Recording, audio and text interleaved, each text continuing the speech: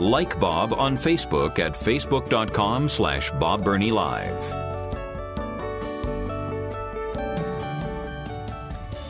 June has been declared Gay Pride Month all over the country, even by presidential executive orders. Most city governments just go crazy during Pride Month. Most media. One of the first things in my inbox this morning for email was from one of our local TV stations saying, this is Pride Month. Here are all the activities. We can't wait to cover them and so forth. And every year they have the Gay Pride Parade. And our local TV stations cover it heavily, but never live. Never, never, never, never live. Why? Well, if they covered it live, they could lose their broadcast license. No, it's true. No, I'm not exaggerating. I think you go to almost any gay pride parade around America, and there will be such lewd, obscene things in the parade that a broadcast television station would not dare broadcast those things. So they never do it live. Never, never, never, never, never. They're afraid to. And do they even allude to those things? Of course not. No. It's wonderful. It's family. No, it's not family friendly at all. But anyway, before the break, I was talking to you about CDC statistics. And just so you think I'm not cherry picking, here is another whole section from the CDC. I've got the page in my hand. Down in the lower right-hand corner, the Centers for Disease Control and Prevention, National Center for HIV/AIDS, Viral Hepatitis, STD, and TB Prevention is this particular portion of the CDC website. Big headline across the top. HIV and gay and bisexual men. That's the headline from the CDC. Right under that, big letters, 69% of the 36,801 new HIV diagnoses in the U.S. and dependent areas were among gay and bisexual men. Easily round that up, 70%. And then the next page, gay and bisexual men who don't know they have HIV, they need to get tested, etc. They are recommending that every gay and bisexual man in America get tested on a regular basis because it's very likely that they have HIV. Now, again, my point, this is a very unhealthy lifestyle. If you take away the moral, if you take away the biblical, if you just remove that, what about the health things? Then in the middle of the page, there are several challenges that place gay and bisexual men at higher risk for HIV. Again, not my words, CDC. Lack of awareness of HIV status, increased risk of other STDs, and then it talks about the risk of other sexually transmitted diseases among gay, bisexual men, and then sexual behavior. Some factors put gay and bisexual men at higher risk. Higher than who? Heterosexual. So in other words, the sexual activity that is normal for homosexual and bisexual men make them at higher risk. And I'm not going to read those things because it goes into a description about the sexual activity of bisexual, homosexual men, and I'm not comfortable reading those things. But according to this CDC, the things that homosexual and bisexual men engage in make them more vulnerable to HIV and other STDs. Now, again, that's the CDC. It's not healthy. So why would we celebrate a lifestyle that is not healthy? Here's another report from the NIH. Sexual orientation and mortality among U.S. men aged 17 and 59 years. Results from the National Health and Nutrition Examination Survey. And then it goes, all of the stuff, the abstract, blah, blah, blah, blah, blah. Let me go down just a little bit. Results. Compared with heterosexual men, MSM, that's men having sex with men, evidenced greater all-cause mortality. All-cause mortality. Not just HIV, sexually transmitted disease. Let me again, I'm quoting. Compared with heterosexual men, MSM evidenced greater all-cause mortality.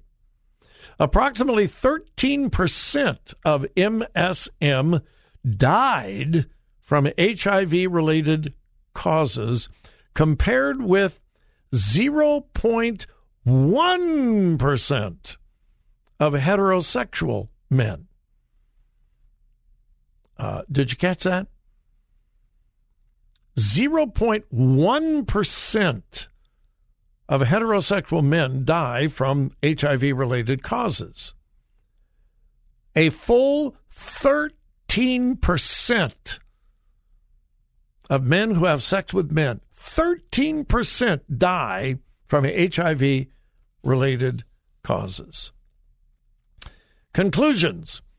In the United States, the HIV epidemic continues to be the major contributing factor for premature death rates among MSM.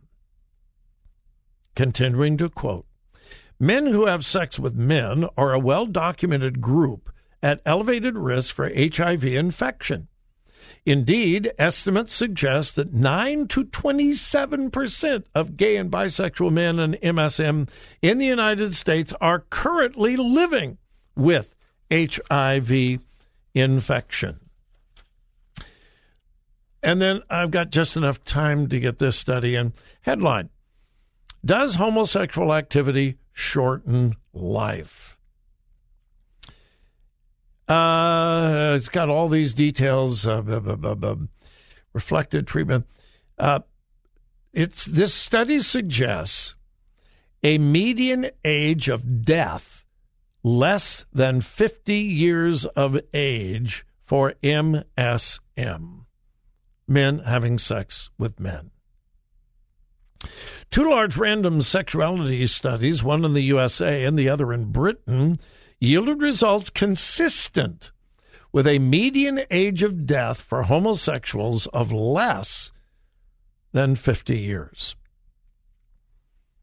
Now, the median age of death for heterosexual is in the 70s.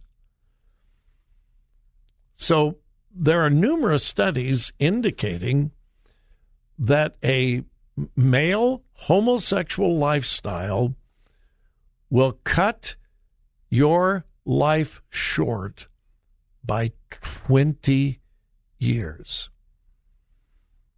The life expectancy of a homosexual or bisexual male is 20 years less than a heterosexual male. And my honest question, I'm not trying to be smart, and I'm certainly not trying to be judgmental. I'm trying to be honest and scientific and compassionate. Why would we celebrate something so unhealthy, so dangerous? Why would we do that? And why is it hate when you point this out? And again, is it hate when we point out the risks of other nutritional things? Overeating, bad for your health. Smoking, bad for your health. And so we don't celebrate things that are unhealthy. We don't kill people for it, but we don't celebrate unhealthy lifestyles except the gay lifestyle. There's nothing compassionate about that. There is nothing compassionate about it. In fact, it's the opposite of compassion.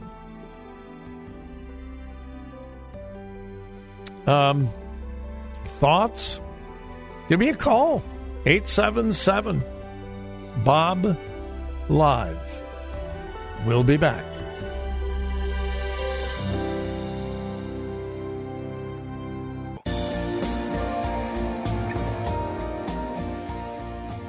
Follow Bob on Twitter at twitter.com/BobBernieLive.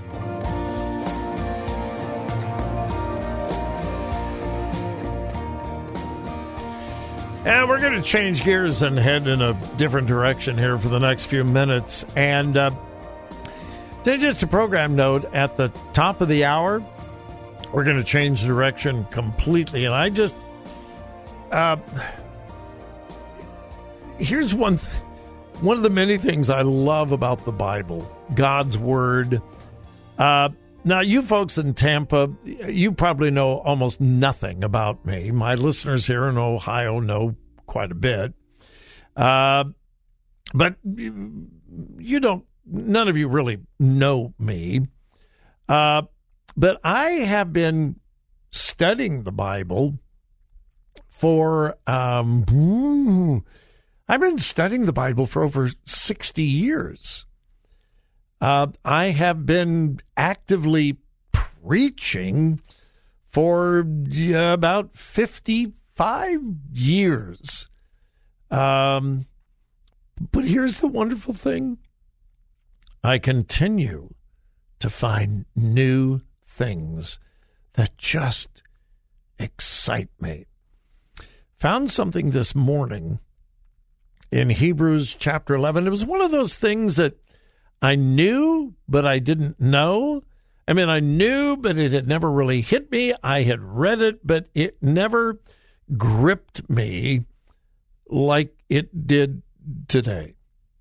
And I want to share that. We'll have a little kind of a mini Bible study at the top of the hour from Hebrews chapter 11, the great hall of faith in Hebrews 11. Again, changing gears completely from Pride Month, and I hope I made an intelligent case for why this whole thing of Pride Month is so counterproductive to those who celebrate it. Anyway, we'll move on.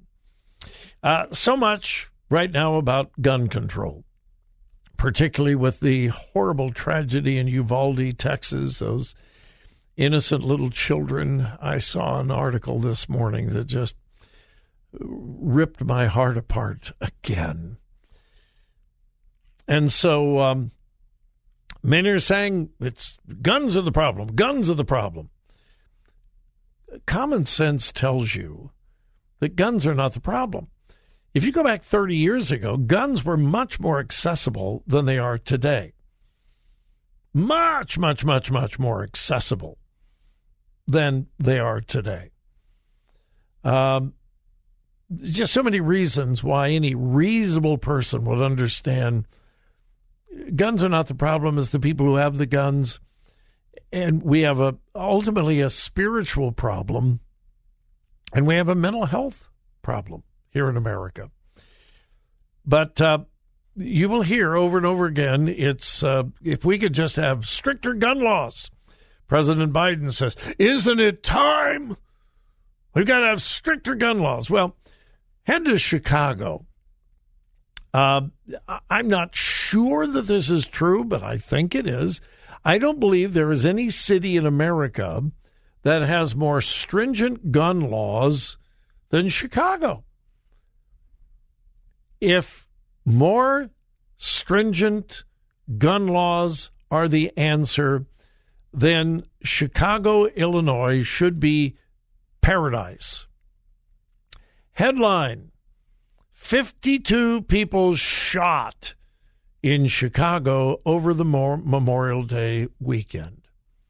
52 people shot. Of those 52, 10 died. Fortunately, 42 did not. We can be thankful for that. But 52 people shot in Chicago just over the Memorial Day weekend, and at least 2 of them could be classified as mass shootings in Chicago. So far this year, 220 people have been shot to death in Chicago. This is June 1st. 220 people have been shot to death in Chicago. Again, common sense. If more stringent gun laws were the answer, look to the places in America that have the most stringent gun laws and see if they worked. And the answer is no. And in light of that, California, my home state, born and raised in California, but they are nuts out there. After the shooting in Texas, the California Senate, 3 days after the shooting in Texas, the California Senate passed a bill that ends mandatory reporting of students who threaten violence against the school to law enforcement. Until last Thursday, in the state of California, if a teacher, a principal, a staff member found out that a student was threatening violence against the school, the school officials were mandated to report it to local police enforcement, local law enforcement. That's now gone. What? Yeah. The sponsors were the ACLU, the Alliance for Boys and Men of Color, Black Organizing Project, Black Parallel School Board, and several other minority organizations. Why in the world would they do away with the requirement to report credible threats to schools? Well, California insanity and the liberal left.